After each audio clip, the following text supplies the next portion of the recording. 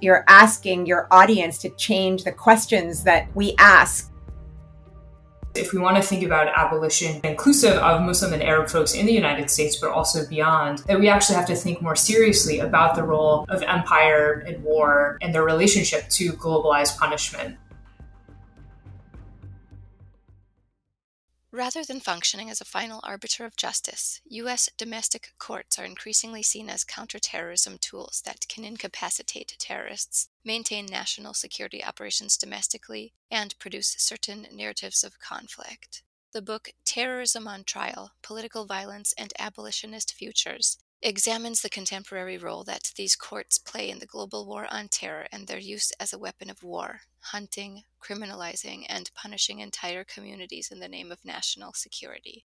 A re-theorization of terrorism as political violence, Terrorism on Trial invites readers to carefully consider the role of power and politics in the making of armed resistance, addressing the root causes of political violence with a goal of building toward a less violent and more liberatory world. Author Nicole Wynn was joined in conversation with Nadine Neber on August 18, 2023. Hi, I'm Nicole Wynn. I'm an associate professor of criminology, law, and justice at the University of Illinois at Chicago and the author of Terrorism on Trial: Political Violence and Abolitionist Futures. Hi, I'm Nadine Neber. I'm professor of gender and women's studies and global Asian studies at the University of Illinois, Chicago. And most of my research focuses on transnational Arab feminism and anti-imperialist feminist of color activism. And I'm also founder of Liberate Your Research workshops. So Nicole, thank you for producing this masterpiece. I believe this book is the book that those of us studying or are interested in prisons, racial justice, war, empire, the Middle East, the Arab region, and anti-Muslim racism have been waiting for. So thank you, thank you.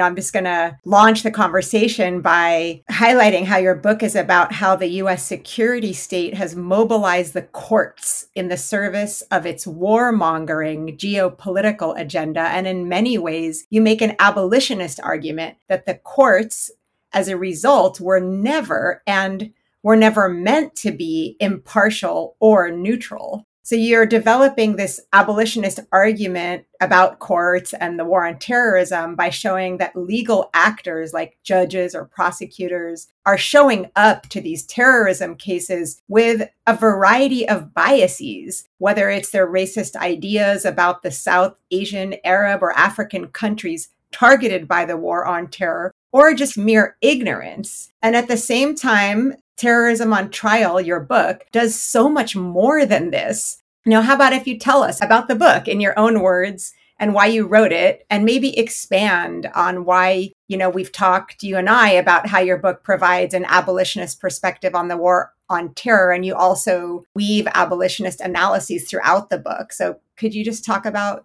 the book and its abolitionist analysis? For sure. Thank you for that generous overview of the book. So I really wrote the book for two main reasons. As you mentioned, the courts play a really critical role in the global war on terror, but most of us actually have no idea what goes on in a terrorism trial. We don't know about the logics and narratives legal actors use to justify criminal prosecution, or the outcomes of these cases and the impacts on their families and on communities. I often think of this in terms of the school to prison pipeline. Like I would follow young people who are pushed out of school and into the criminal legal system. But once they were arrested, I was never asking questions about what happens when they go to court, what happens to their families when they go to court, and so on. And I really only came to this issue of the terrorism trial by following young Somalis who had been targeted by this elaborate sting operation in Minneapolis, and that landed them in court for expressing interest in fighting President Bashar al-Assad's brutal regime in Syria. In the same ways, some war volunteers have gone to Ukraine to fight the Putin regime. So I wanted to understand in the context of those cases how an affable young man who had never committed an act of violence could be sentenced to 35 years in prison, marked by the court as quote unquote extraordinarily dangerous, and described by federal prosecutors as unfixable. So I wanted to understand how the courts reduced such young people to disposable enemies of the state who are undeserving of living and loving in society. And then the second reason I wrote the book is more as a community organizer. So the first set of questions really came as a social scientist, really wanting to understand what are the role of the courts, what are these terrorism trials, what goes on in them. And the second was really with my sort of community organizer hat on, noticing that we often focus on defending, quote unquote, the law-abiding Muslim. So, really challenging the unwarranted surveillance and detention of sort of just general Arabs and Muslims in this country, by really sort of contesting the use of law enforcement to criminalize individuals who have not yet committed a crime. But I also was wondering about what about people who go to Syria to fight or who express support for militant groups who are trying to challenge oppressive regimes? And I really saw this as connected to our ongoing abolitionist work here in Chicago. Abolitionists often talk about abolition as this positive project that's aimed at reducing violence in our communities and responding to harm differently, particularly by addressing the root causes of violence by building different kinds of systems and structures in our communities. But as an abolitionist, I was really struggling to figure out, well, what does this mean for people who enact political violence to effect political change, even if we disagree with their politics or their use of violence? In other words, as one defense attorney explained to me through this project, the criminal legal system isn't designed to win wars, and we can't prosecute our way out of the global war on terror. So I wanted to study the courts to understand how can we understand political violence and its root causes differently, and how can we respond to this political violence in ways that don't rely on the criminal legal system. To do that, this book really explores all kinds of terrorism cases, from kids who are ensnared in elaborate sting operations to people who are sending clothes and money to refugee camps controlled by al-Shabaab, to people who went and fought for militant groups. It looks at how judges and jurors understood or misunderstood geopolitical conflicts like the Syrian war and the impacts of those understandings on the outcomes of those cases. One judge, for example, didn't understand the difference between Shia and Sunni Muslims, and therefore didn't understand why like an undercover agent posing as a Hezbollah operative recruiting ISIS fighters actually made no sense. And like a young person ensnared in that kind of sting operation actually really didn't have an interest in political violence. I also look at how terrorologists, so these terrorism scholars who are funded by the US security state, often were admitted as expert witnesses who are granted more authority than lay witnesses and defendants to explain the facts of the case. So I look at all of these different parts of terrorism trials to show how the criminal legal system, as you mentioned, is not equipped to respond to political violence in a meaningful way. And so how do we engage abolitionism to think about alternative ways of, one, understanding political violence, and then two, responding and reducing political violence that exists in our lives? Wow, that was incredibly powerful. I mean, I think you're one of the few people who has, just gone beyond existing analyses of the racism that justifies targeting of Arab and Muslims to, just actually get into the nitty-gritty of the structures and the processes and the systems that enable the continued targeting of folks who are hailed into the war on terror by merely because they happen to be Arab or Muslim or were in the wrong place at the wrong time or look a certain way or act a certain way, or enacted acts of violence that get defined through racist framings versus an understanding of the conditions that might have inspired that violence. And here I mean how, the entire war on terror is based on, this clash of civilizations idea that the reason why certain people have participated in acts of violence is merely because they were born into a religion that trains them or demands that they enact violence versus thinking about the material realities that folks are living in after decades of, living in the face of the destruction that the US empire has bestowed on their lives and lives of their loved ones, which kind of gets me into this next question is how a core abolitionist argument, just kind of what I'm trying to do here is link our conversation about the war on terror to discussions about prison abolition, which is one of the key contributions of your book, is helping us think about the war on terror through an abolitionist framework. So it kind of brings me to this core abolitionist argument about how reforming policing and prisons, as abolitionists have argued, doesn't lead us to ending the violence the carceral system promotes, but not only because the carceral system is racist and classist by nature and therefore can't be reformed, is always meant to be an extension of histories of enslavement, but also because reforms do not get at the root causes of crime, such as poverty, addiction, homelessness, mental illness, etc. So that's one of the core arguments that prison abolitionists have made. And I'm also thinking, about leading Black feminist abolitionist Angela Davis, who's been insisting on radical solutions to injustice that she refers to as grasping things at the root.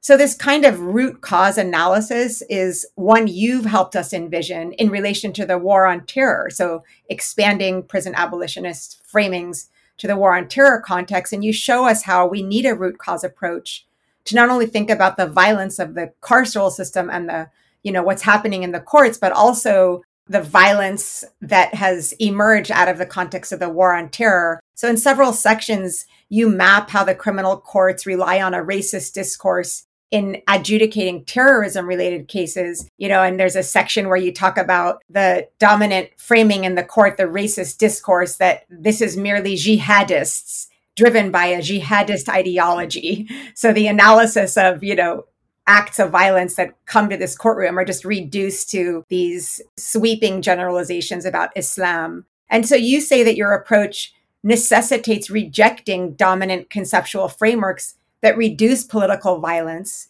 to the mere expression, as you write, of an individual defendant's perverse pathologies, such as religious fanaticism or psychological disturbance, which kind of removes the violence out of the social context in which it circulates.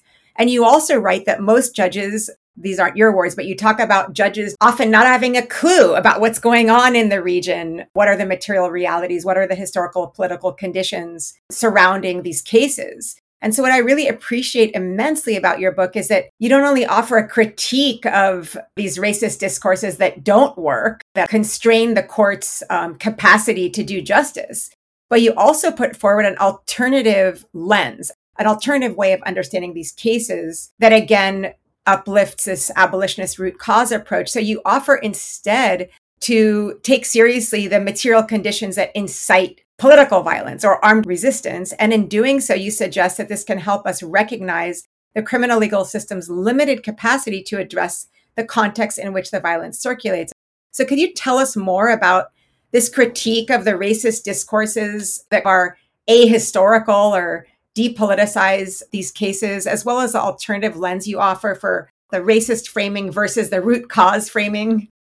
Yeah, for sure. That's a great question. It's a very big question. I'll say at the outset that, the courts are in a really tough position. I mean, they're sort of designed to be in this tough position that they're not intended to examine the root causes or geopolitical contexts. They are designed to look at individual actors and decide if what this person did or believed or said constitutes a crime. And so, what I encountered was a lot of dismissing of defendants trying to explain, you can't just say I went to Syria because I watched ISIS videos, that there's actually a set of material conditions that have incited armed resistance, which the United States has supported militarily, financially, politically over the last, 2 decades. So, that's one thing. The other thing is that I think judges understand that they don't know very much about Syria, the Middle East, political violence in general. And they, as well as prosecutors, call on terrorism scholars to help explain to them and to jurors these geopolitical contexts. And as I mentioned before, oftentimes these terrorism scholars have the most sort of epistemic authority. Their sort of interpretation of political violence carries the most weight in the court. And they have this very individualizing approach to terrorism or to political violence, which is to root it in these sort of cultural, theological, psychological pathologies, similar to what we see about sort of blaming Black culture for so-called crime in our communities, right? This is like sort of the racist, reductionist approach to thinking about violence. And if you look at specific cases, right, so there's this case of this kid, Oz al-Jayab, who in 2013 traveled to Syria to fight with Ansar al-Islam's campaign against Assad. And his defense team essentially said, like, you can't understand why a person went to Syria if you don't understand the person's biography and how that biography interacts with a set of geopolitical context and material conditions. And so, they argued in court that properly contextualizing al-Jayyab's experiences requires considering the impact of multiple wars, international conflicts, humanitarian crises, foreign policies of different nations, and political motives that undergird this and every federal national security prosecution. They go into al-Jayyab's history, right? He's a Palestinian refugee who was raised in Iraq, where his childhood under President Saddam Hussein involved seeking shelter from bombs, witnessing the death of friends and relatives, being jailed and tortured. So that's, one set of experiences. And then the United States invades Iraq. And during this time, al-Jayyab is also fleeing from rocket attacks, from seeking shelter with others in crowded rooms as bombs are raining down, seeing corpses in the street, fearing death on a daily basis. And this is all as a child. And so the United States invades, and then there's a power vacuum, after this forced removal of Saddam Hussein that led to years of bloody sectarian violence in the region, and which left Sunni Palestinian refugees like al-Jayyab really vulnerable to targeting. And in fact, in 2012, al-Jayyab was actually kidnapped and tortured by Iraqi police for 22 days. And so after he was released from prison, he and his family fled to a Syrian refugee camp in early 2012. And if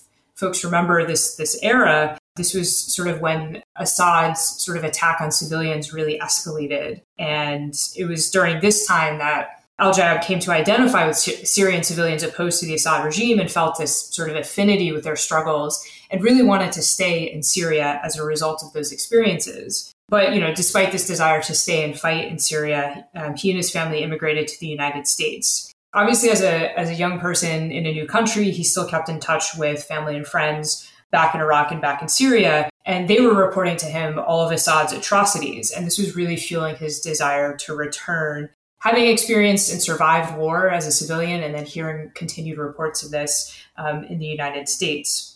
And so we all learned about Assad's chemical weapon attack in 2013, and this is really what drove al-Jayyab to return to Syria. And so he left in 2013 to go back to Syria to fight. And he went to fight for a militant group that at the time was not considered a foreign terrorist organization. And folks have written about how, in Syria, there's all this fragmentation, disintegration, and rise of all these like splinter groups. You couldn't really tell who was fighting with whom, who was in alliance and allegiance with others. This is something the courts tried to figure out. If you're fighting for an organization that is supported by the United States that then sort of gets absorbed into what's considered a foreign terrorist organization, are you then a terrorist, essentially? But I think it's really important that, all of those shifting allegiances and alliances are really messy. And they're also a direct result of the essential collapse of all the social political structures under the weight of Assad's tyranny, combined sort of with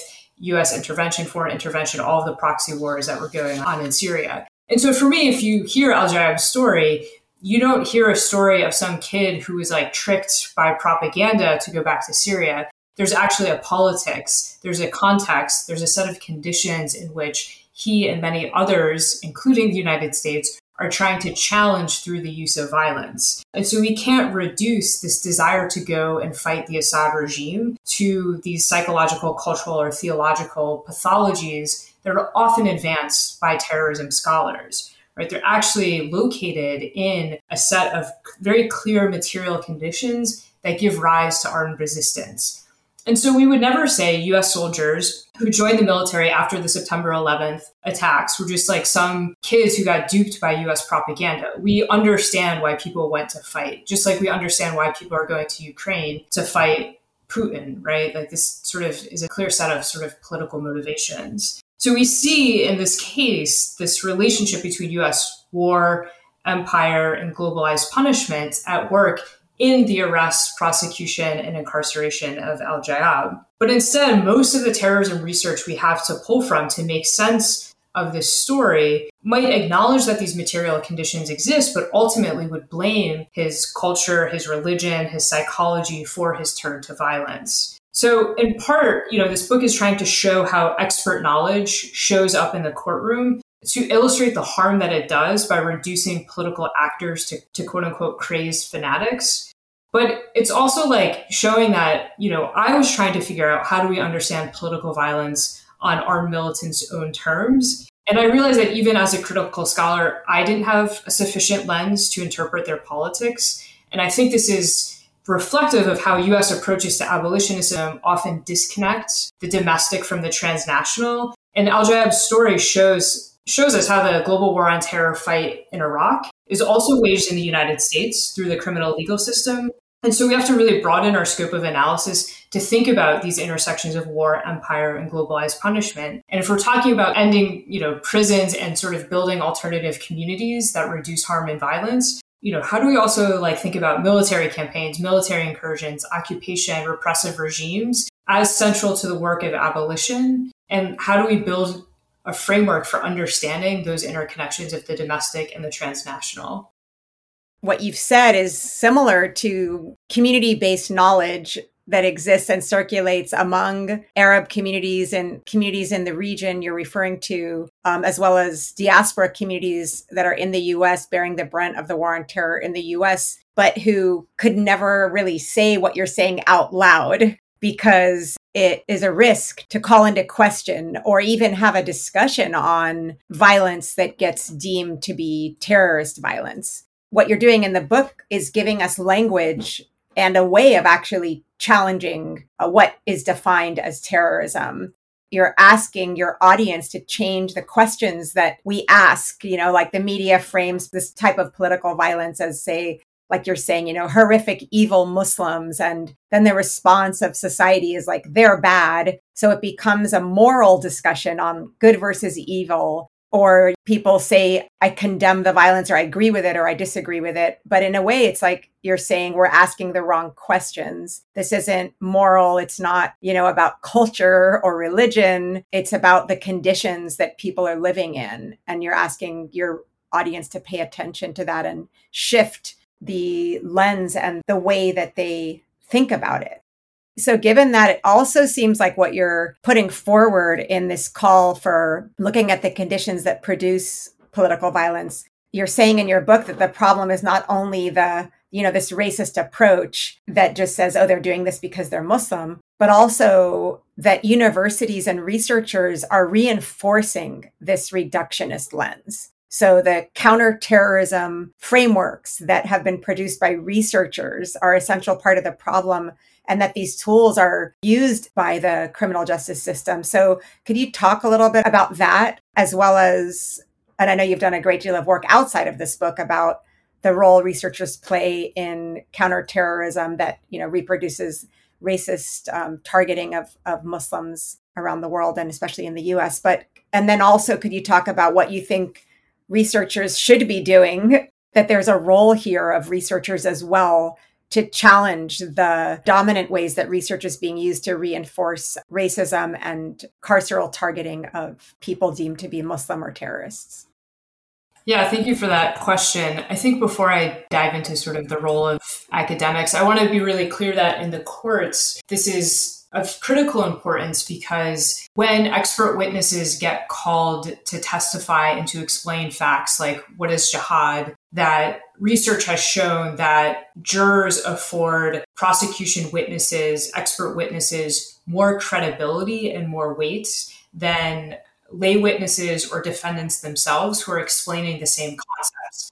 So that's important to note, right? That it's not just there's academic research that sort of exists out in the world. It's that there's a particular uptake of that research in the courts. And it's a very narrow perspective that gets offered. And one defense attorney told me what jurors hear in the news is sort of this dominant image of sort of the fanatical jihadist whose religion dictates that they kill Americans. Right. And he said they'll just recite this over and over again. They hear this recited over and over again in the media. And then they get to court and the prosecution calls expert witnesses who rehearse the same kind of narrative. And so, he was saying they could say the Brooklyn Bridge is a gamma ray shield. And if the expert witness said it over and over again, it's a gamma ray shield, it's a gamma ray shield, it's a gamma ray shield. The jurors would say, oh, the Brooklyn Bridge is a gamma ray shield.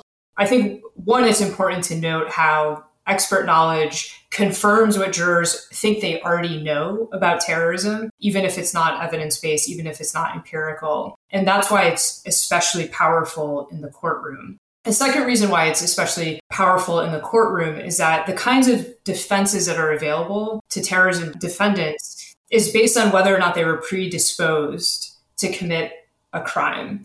And the way that terrorism research says you can show predisposition to terrorism is by illustrating that they were interested in terrorism, that they consume terrorism propaganda, that they watch some YouTube videos. And so then it becomes really difficult to say, well, I watched some ISIS videos, but I'm not a terrorist, when the dominant research says if you consume ISIS videos, you're more likely to become a terrorist, right? So in the courts, terrorism expertise, takes on unique form in that it is enormously powerful in shaping the outcomes of court cases. And, to take a step back to think about, well, what is terrorism research trying to do? It's trying to show how is it that, a lot of people can have radical ideologies, but only one or two people actually turn to violence. In this approach, the question is there must be something unique about individual actors that we can sort of figure out a terrorist profile or set of characteristics that are shared among terrorist actors. And so this is looking at psychology, it's looking at theology, it's looking at culture. And so it's sort of at the exclusion of any other kind of explanation. Even if a terrorism scholar says, sure, Palestinians living in occupation have the occupation to contend with, they're still asking, what are the psychological traits of someone who does go on to commit an act of violence? And so it always has a sort of psychologizing approach that then pathologizes and then criminalizes Muslim and Arab folks as uniquely vulnerable to becoming terrorists. And this is sort of the narrative that gets picked up in the courts, it gets picked up in the media, and there's really no way to prove a negative. How can you prove that this isn't a pathway to terrorism? It becomes very difficult to sort of challenge. And so one of the things that I struggled with was I recognized that this sort of framework is very similar to the way that we talk about immigrants, Black folks, right, as sort of violence coming from particular culture, particular beliefs, particular ways of raising families, right, fundamentally racist and classist, but also not having another way of understanding terrorism. That essentially terrorism scholars have become so dominant because they're funded by the US government. They get millions and millions of dollars. They have control of academic journals. So it becomes very difficult to have any other conversation. And if you try to have another conversation, Lisa Stepnitsky writes about how you're seen as a terrorist sympathizer, you're not going to get funded. And so it becomes enormously hard for any other alternative way of thinking about political violence to gain traction. And so for me, I was trying to reject this dominant approach to terrorism, but then didn't have a root causes analysis that was available to me. And so this book is really trying to push and say, we've talked about the criminalization of Muslim and Arab folks, but we haven't had the conversation about the root causes of political violence. And as abolitionists and as critical ethnic scholars, we have to have that conversation. We have to have a sort of root causes analysis that is transnational and that also centers the sort of over-policing of Muslim and Arab communities simultaneous to sort of the military imperial campaigns that are going on across the Middle East and the Arab region. Yeah, you brought so many themes up in what you said, and I have so much to say, but I'm just going to bring up where you talked about the amount of funding that researchers who are creating these counterterrorism frameworks receive. I wanted to juxtapose that with a study that I recently read from a group of philanthropy folks who are working to increase philanthropic support for Middle Eastern, Muslim, and South Asian organizations in the United States. And they documented that these communities receive 1% of US foundation funding. And they even say that that figure is an overestimate. That's a side note in a way, but it also isn't, because you're talking about how organizations and researchers who are responsible, for creating the frameworks that are leading to incarceration and militarism that's devastating these communities are dominating the frameworks that we have to rely upon. And if you compare that to the capacity for communities to create their own knowledge and frameworks, and we're looking at the funding, less than 1% of funding to even do work that can challenge it, we see this huge discrepancy. And so it's not only about the research, but it's also about the whole system of funding and erasure. I mean, I have a slightly funny story of how I was. There's a defense attorney who's defending a terrorism client, and he had called me to talk on background based on my research. And he said something like, you could be a confidential expert informant or something like that. And he's like, there's no way that you could ever testify, right? You can never be an expert witness in the courts. The sort of viewpoint that I offer would never be seen as legitimate in the eyes of the courts, because the courts have sort of decided through their decisions to admit certain experts as experts, essentially saying this is the kind of knowledge we view as valid and anything else is not valid, right? And there have been a lot of critiques about how these same experts get qualified to testify, even when they have admitted that they incorrectly testified on different kinds of terrorist groups. One defense attorney said that one of these experts doesn't know the difference between hummus and Hamas, but still gets, paid to be an expert witness in these court cases. So that's one part. And then the other part is that you'll see defense attorneys call lay witnesses or defendants themselves to essentially explain, here's why I did what I did. Or there are two people in Guantanamo who said, this defendant has nothing to do with Al-Qaeda, and their testimony doesn't count for anything. Like, no one sees it as legitimate. And so if you call those witnesses, or you have Guantanamo folks making written statements because they can't come and testify, it's not treated as legitimate. And so it doesn't carry any actual legal weight in the courtroom. And so this idea of who gets to explain someone's story, plays out profoundly in the courts. And that, essentially the courts have said defendants, family members, community members, even other political actors can't actually explain the phenomenon that they are enacting. It can only be this set of experts that the courts have conferred expert status onto. And so I think that that's really damaging in the courts. And then it's also really damaging to social movement work because, a lot of folks then sort of buy into this idea that terrorists are like, we don't want to talk about terrorists, or terrorists are, if we include so-called terrorists, then we muddy or taint the work that we want to do. And you see this a lot when people get arrested for terrorism crimes. One of the things that people talk about is how they lose their communities. They lose any support because people are either afraid to be associated with people charged with terrorism crimes because they're afraid that they themselves will get arrested on terrorism crimes. But two, they don't want to be associated with those kinds of people, right? And so there is, again, this sort of repathologization, recriminalization, and really disposability of certain kinds of defendants that we don't necessarily see when we're talking about putting money on the books for other kinds of folks who are locked up. And so I think that that's also damaging outside of the courtroom because it really fractures communities. And I saw this in Minneapolis within the Somali community that had a lot of counterterrorism policing, that had a lot of terrorism trials, that, the community was left fractured. The Somali community was fractured.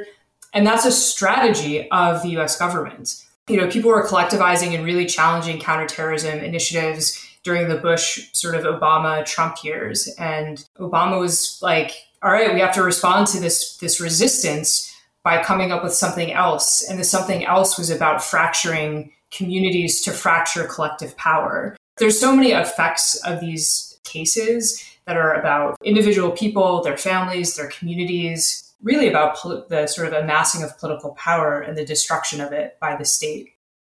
Wow, that was incredible, Nicole. You're reminding me of the renowned Palestinian American case of Rasmia Awadeh, who was deported. Was that 2017? And it was on immigration charges, but the immigration charges were directly related to an experience she had in Israeli prison where she was forced through torture into a confession. The judge determined that the torture expert was forbidden from providing their testimony in court. What you're saying seems to be an extension or part of a broader practices related to anyone who comes from communities that are responding to or challenging U.S. empire. You were just talking about how certain individuals are excluded from, say, testifying, or how certain individuals whose stories really matter to these cases are excluded.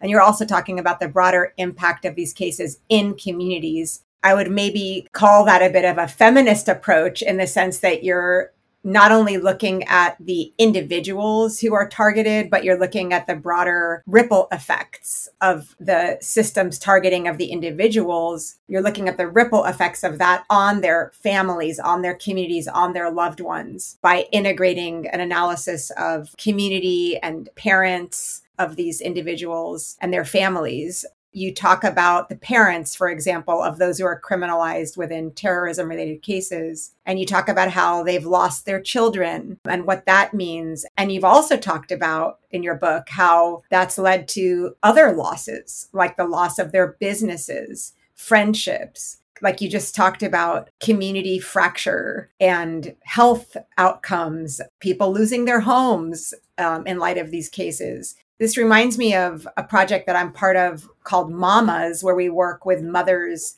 of incarcerated police violence survivors. And it draws upon, like your work, abolitionist research and activism that comes from a feminist perspective that takes into consideration how the carceral system extends outwards beyond courtroom, beyond prison walls, into communities, into the loved ones of those targeted. And so you're talking here about these ripple effects in the lives of those connected to those targeted as terrorist criminals. I would like to talk about that as a feminist intervention that challenges masculinist approaches to prison studies or studies of the criminal justice system that tend to focus more on men victims, the ones who are the quote unquote direct victims or targets in the courtroom, or those living inside prison walls who get uplifted as if their story is the only story that matters here. By talking about the parents who are an essential part of your focus, I'm wondering, what did you find when you looked into the parents here and the losses that they've faced?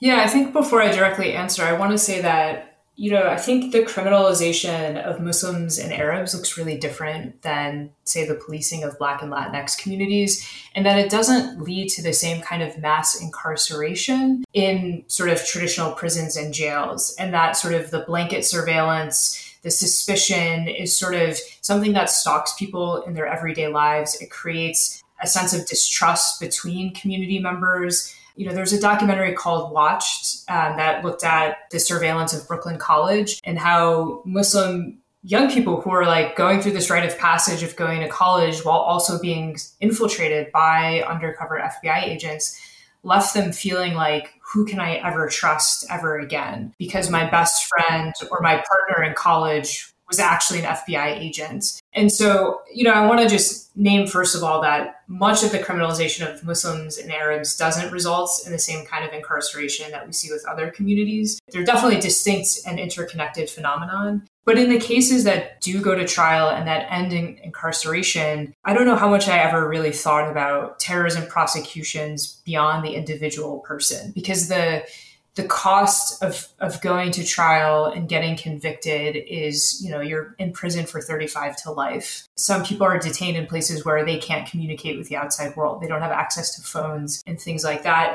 I was doing court support for Adil Dawood, who was sort of the victim of a sting operation here in Chicago. And he's actually been back in court all summer. His parents talk very publicly about their son getting arrested on terrorism charges meant that they lost friends. They lost their family business of a car dealership because no one wants to buy a car from a terrorist. The father had a heart attack because of the stress of the trial. And so there are these enormous costs. Adil's father said in court recently, you kidnapped my son. And to think about what does that mean for the state to have kidnapped their son through this sting operation and the enormous consequences. I mean, that family counts the number of days their son has been out of their house. And so to really think about the profound consequences that has just on a family itself, and then also to think about the community, the school where he attended has all kinds of sort of suspicion cast on it. Community members, who do I trust? Who do I not trust? Is this religious leader to blame? So the sort of sense of suspicion and distrust sort of ripples out into entire communities. And I think across the country, you just see enormous distrust about who's in our community, who's policing whom, who's in alliance with the police, who can we trust, who can we turn to. Once you get locked up on terrorism charges, people are so afraid. Like there's campaigns across the country, right? Do pen pal letters, put money on people's books so, that they can buy supplies. All of that is seen as potentially threatening because if you put money on someone's books, are you going to get charged with material support to a terrorist?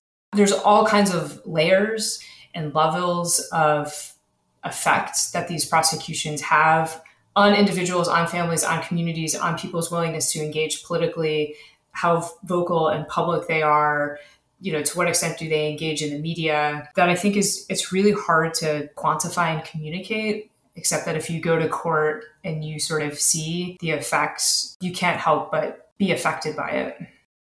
So it sounds that you have an expansive concept or definition about who the targets of these cases are, or who the targets of, say, anti-Muslim racism are, that they're not only the individuals who the case is about, but it's also their loved ones.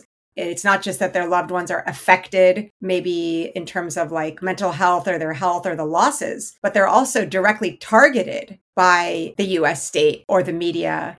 A key project of the US security state is to fracture Muslim and Arab communities because folks have been so successful in challenging the security state. And so part of it is broadly trying to foment distrust in communities, but also that scooping up individual people is a way of demobilizing parents, right? So people talk about not sending their kids to Islamic schools anymore, not wearing hijab, right? Sort of deculturalizing kind of moment as a part of the political project of the US security state. And so folks have written about how there's a genocidal logic to the policing of Muslim and Arab communities, because you're essentially saying it is Arab culture or it's Muslim religion that's to blame for political violence. And so if you want to get rid of political violence, then you essentially have to get rid of Islam and Arabs. Right. And so that's essentially a genocidal project. And so fracturing families, fracturing communities, fracturing community knowledge, fracturing trust is a part of that project. Yeah, I just want to pause for a moment because that's really profound what you're saying here. You're taking us from the individual case to the fracturing of communities. That's really devastating. And in doing so, you're also contributing to growing discussions and literature that extend beyond discussions of the war on terror and Arabs and Muslims to the growing literature, even feminist literature on family separations and reproductive injustices that come with state violence. I'm thinking of Laura Briggs' fantastic book, Taking Children, about forced separations among, say, undocumented families, what we saw with the Muslim ban, with the Yemeni families, with babies stranded in Djibouti with their parents in the United States. So I wanted to ask you to reflect also on the way that your book is helping us make connections across struggles and across communities out of this.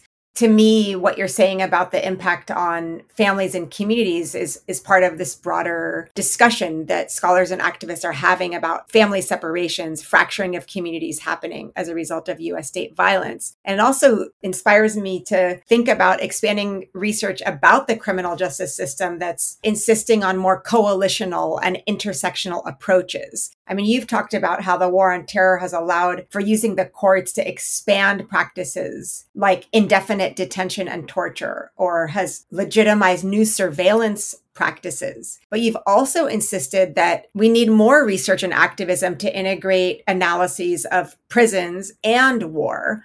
So I wanted to ask you to talk a little bit about the work that you do around making connections across the struggle of communities who are, labeled as terrorist supporters, and then indigenous communities, Black communities, migrant communities that are in similar but also distinct ways roped into US empire in ways that are connected to each other. I mean, you have a quote about carceral regimes that articulate with racialized systems of war and empire. And you also write about how abolitionist visioning requires us to understand how war and empire and prisons cohere. So could you talk about what you mean by that? Yes.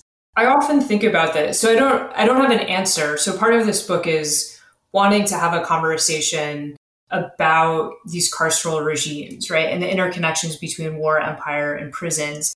I think Guantanamo is a really good example because there's been this sort of close Guantanamo push, and I'm not objecting to closing Guantanamo, but sort of the question was, like, what happens after we close Guantanamo? So a lot of the work around closing Guantanamo is reclassifying detainees so that some people would be deported, some people would come to the United States to face criminal prosecution in the United States, and some would get sent to second countries to be prosecuted there. And so for me, it was like, we can close a prison. That doesn't mean we're ending the things that brought Guantanamo into renewed existence, right? And seeing Guantanamo as a place that used to detain migrants is now being used to detain global war on terror suspects. And that closing Guantanamo is the closure of a physical site, but it's also connected to why the United States needs Guantanamo in the first place, right? And so that is thinking about U.S. imperial warfare that necessitates sort of the indefinite caging of folks, the consistent production of this idea of this internal enemy, this sort of threat to the United States that could be inside of our borders, could be in Iraq, Afghanistan, Yemen, many other countries. And so that, to me, I think the demand to close Guantanamo shows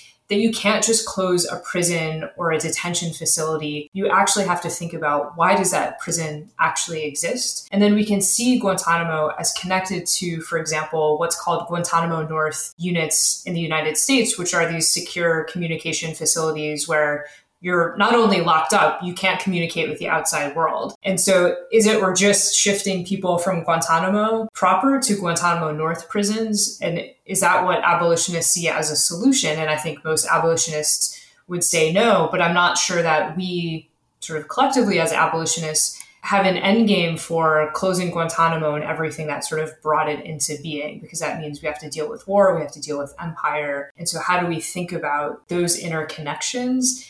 And then what does abolitionist organizing look like? So, for example, I think I've told you this story that, oftentimes in the United States, we talk about abolition as getting to know your neighbor and meeting people's economic needs to reduce violence and ensuring people have access to healthy food. And if you bring that up to someone in Baghdad, for example, people are saying there are really serious security risks. And there's also the police, there's security forces, there's the US military, there's the Iraqi forces. Just saying defund the police isn't actually a viable solution that mirrors people's realities. And so I think that of in itself sort of shows, if we want to think about abolition beyond the United States and inclusive of Muslim and Arab folks in the United States, but also beyond, that we actually have to think more seriously about the role of empire and war and their relationship to globalized punishment.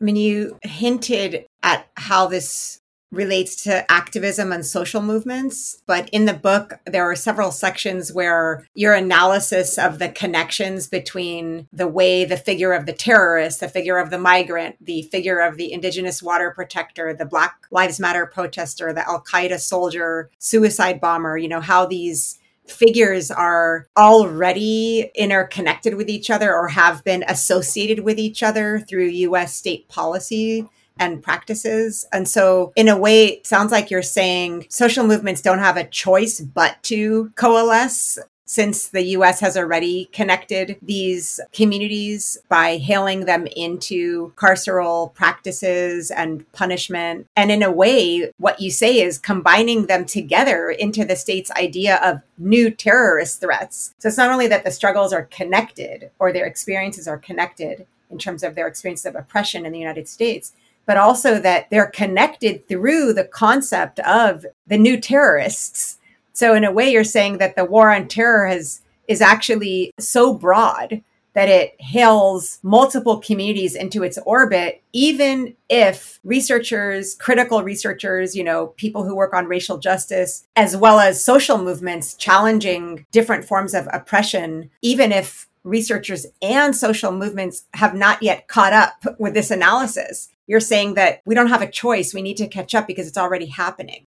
Yeah, I mean, I think the U.S. security state is trying to maintain power and white supremacy. And so it's not careful in who it marks as a terrorist. And in fact, the terrorist marker is by its very nature sort of elastic. It's like a rubber band and is sort of shape-shifting to fit each political moment. And so you see during the sort of Standing Rock protests that you had, FBI agents sort of infiltrate protesters who are defined as jihadists with a quote unquote strong female Shia following. And they essentially said they're like jihadists in Afghanistan. And so we're going to use the Afghanistan playbook at Standing Rock. Then you had Black political protesters, sort of the rise of the Black Lives Matter movement, marked as Black identity extremists, BIE. So again, creating another category of terrorists. We also see this with the rise of sort of the Cop City protests in Atlanta. So folks who are challenging the creation of a police facility in the middle of a Atlanta forest, who have been targeted as terrorists, who have been charged and prosecuted as terrorists, that then sort of unleash a set of policing practices that sort of combine intelligence gathering, police enforcement, and just utter violence, essentially. And so we can see the use of the terrorism label to criminalize any kind of political dissidents, anti-racist, anti-oppressive political dissidents, to then sort of justify the unleashing of an enormous amount of police force, military force, prosecutorial force, while also simultaneously showing, look, there are so many terrorists among us. We need these policing practices. We need sort of this show of force because there are security threats sort of lurking everywhere that can bubble up. And so I think the more we realize the US security state is willing to sort of treat any political dissident of color as a potential terrorist, shows that we need each other in these struggles, and that, you know, trying to end anti-Black police violence is intimately tied to trying to undo sort of the blanket targeting of Muslims as potential terrorists. That there are certainly distinct, right, social phenomenon, but they're deeply, deeply interconnected. And you can't really get rid of one without another. And I also think in Minneapolis, for example, right, Black Muslims, Somalis, we're being policed because we're Black, because we're Muslim, because we're refugees, and because we're poor. And you can't sort of separate out the policing practices at work from their sort of intersectional identities. And so people's lived experiences are also sort of working at these interlocking systems of oppression that we can't just say, oh, we're fighting for you because you're Black, when that experience is tied to being Muslim as well. And so we definitely need each other because these systems are interlocking. And we also need each other because we, as the saying goes, none of us are free until all of us are free. As we wrap up, I'm thinking that in a way you're calling for broader coalitions, for abolitionist politics that are global in scope, for activist movements that connect prisons and war. And another way that you do that, so it's not only that you're saying that the US state is integrating multiple communities into its war on terrorism framework, and that becomes kind of like a strategy for justifying the policing and containment and control of multiple communities. But you're also saying that the war on terror itself has justified the expansion of the carceral system, so that people who are striving to, say, dismantle the prison industrial complex would also need to pay attention to the war on terror, because it's played a crucial role in what we talked about earlier, like changing the way detention works or using prisons and courts and police as weapons of war. So could you talk a little bit as well about that as we wrap up your call for broader approaches to prison and anti-militarism activism? Yeah, and I think, to be honest, this part of the book is really an invitation to think more seriously about how to end these sort of interlocking systems of military, of empire, and of policing and prisons, largely because I think we haven't thought about, abolishing ICE, abolishing prison, abolishing the military, abolishing empire together in a sort of cohesive kind of way. And so part of the purpose of the book is to say, these terrorism cases show that we can't separate out, an end to US empire, an end to the US military, an end to prisons, that they're actually deeply interconnected. And we haven't really thought about this, let alone strategized around it. I think people who live at these intersections, right, the defendants in these cases intimately know that my life has been, if you take the Al-Jayab case, right, he lived under US occupation and US intervention, and knows what that produced, how it incited armed resistance, how it led to his jailing and incarceration in Iraq and then in the United States. So following these sort of individual folks who get locked up in the United States really shows us we can sort of end the policing of political violence in the United States, but we're never going to get rid of political violence. I mean, this goes back to our earlier conversation. If we don't get at the root causes of where political violence comes from or where particular political ideologies come from, at the very heart of that question is U.S. war and empire and occupation and intervention. And so in that way, like if we're taking a root causes approach, then we have to actually contend with war and empire. But if we're also talking about this in terms of sort of coalition building, that these are also interconnected social forces, right? That we can't, again, talk about these things sort of operating in vacuums or in isolation from one another. I think there's groups like the dissenters who are essentially saying, yeah, we have to talk about ending the military the way that we've been talking about ending policing and prisons. And so, yeah, I don't really have a solution to that other than to say, I want to bring that conversation to abolitionists in the United States. And that's part of this book, is kind of showing the urgency that we can't continue to treat sort of these things in isolation. And we can't be afraid of the question of violence. Like, I think abolitionists often talk about reducing and eliminating violence in our communities, which then sort of doesn't leave room for a conversation around the role of violence in particular places. And so in the Palestine context, does that mean we can't talk about political resistance to the Israeli occupation? And I think, this has been like a historical question. If you think about sort of slave abolitionists in the early days, right? There are Garrisonites who said we can convince white people not to be slave owners. And enslaved people were saying like, okay, we've tried that. That doesn't work. How we're going to get free is through revolts, right? And that there was a role of violence in Black liberation. And so, I'm not co-signing violence, but it is a question to ask of when people live in, under tyrants and under repressive regimes, what is the role of violence for enacting social change, political change? And I think that's a conversation that we often shy away from as abolitionists, because we often talk about how the job of abolitionists is to really reduce harm and violence in our communities. And this is actually saying, well, people are enacting violence for these kinds of reasons. How do we take it seriously as a form of political action in order to address its root causes? And so I think that's also part of the conversation, is taking violence seriously. That makes so much sense. I mean, that goes back to you and your work changing the questions that we're asking. You're calling on us to avoid shying away from analyzing the conditions that are producing that violence so that we can understand it and take it seriously. So I just wanted to thank you for Terrorism on Trial and your study of the judicial system and armed resistance as a means towards expanding our analyses about the global war on terror, globalized punishment, prisons, courts, war making, and empire building. This was incredibly rich, and I'm just so grateful for your work. Thanks for the conversation.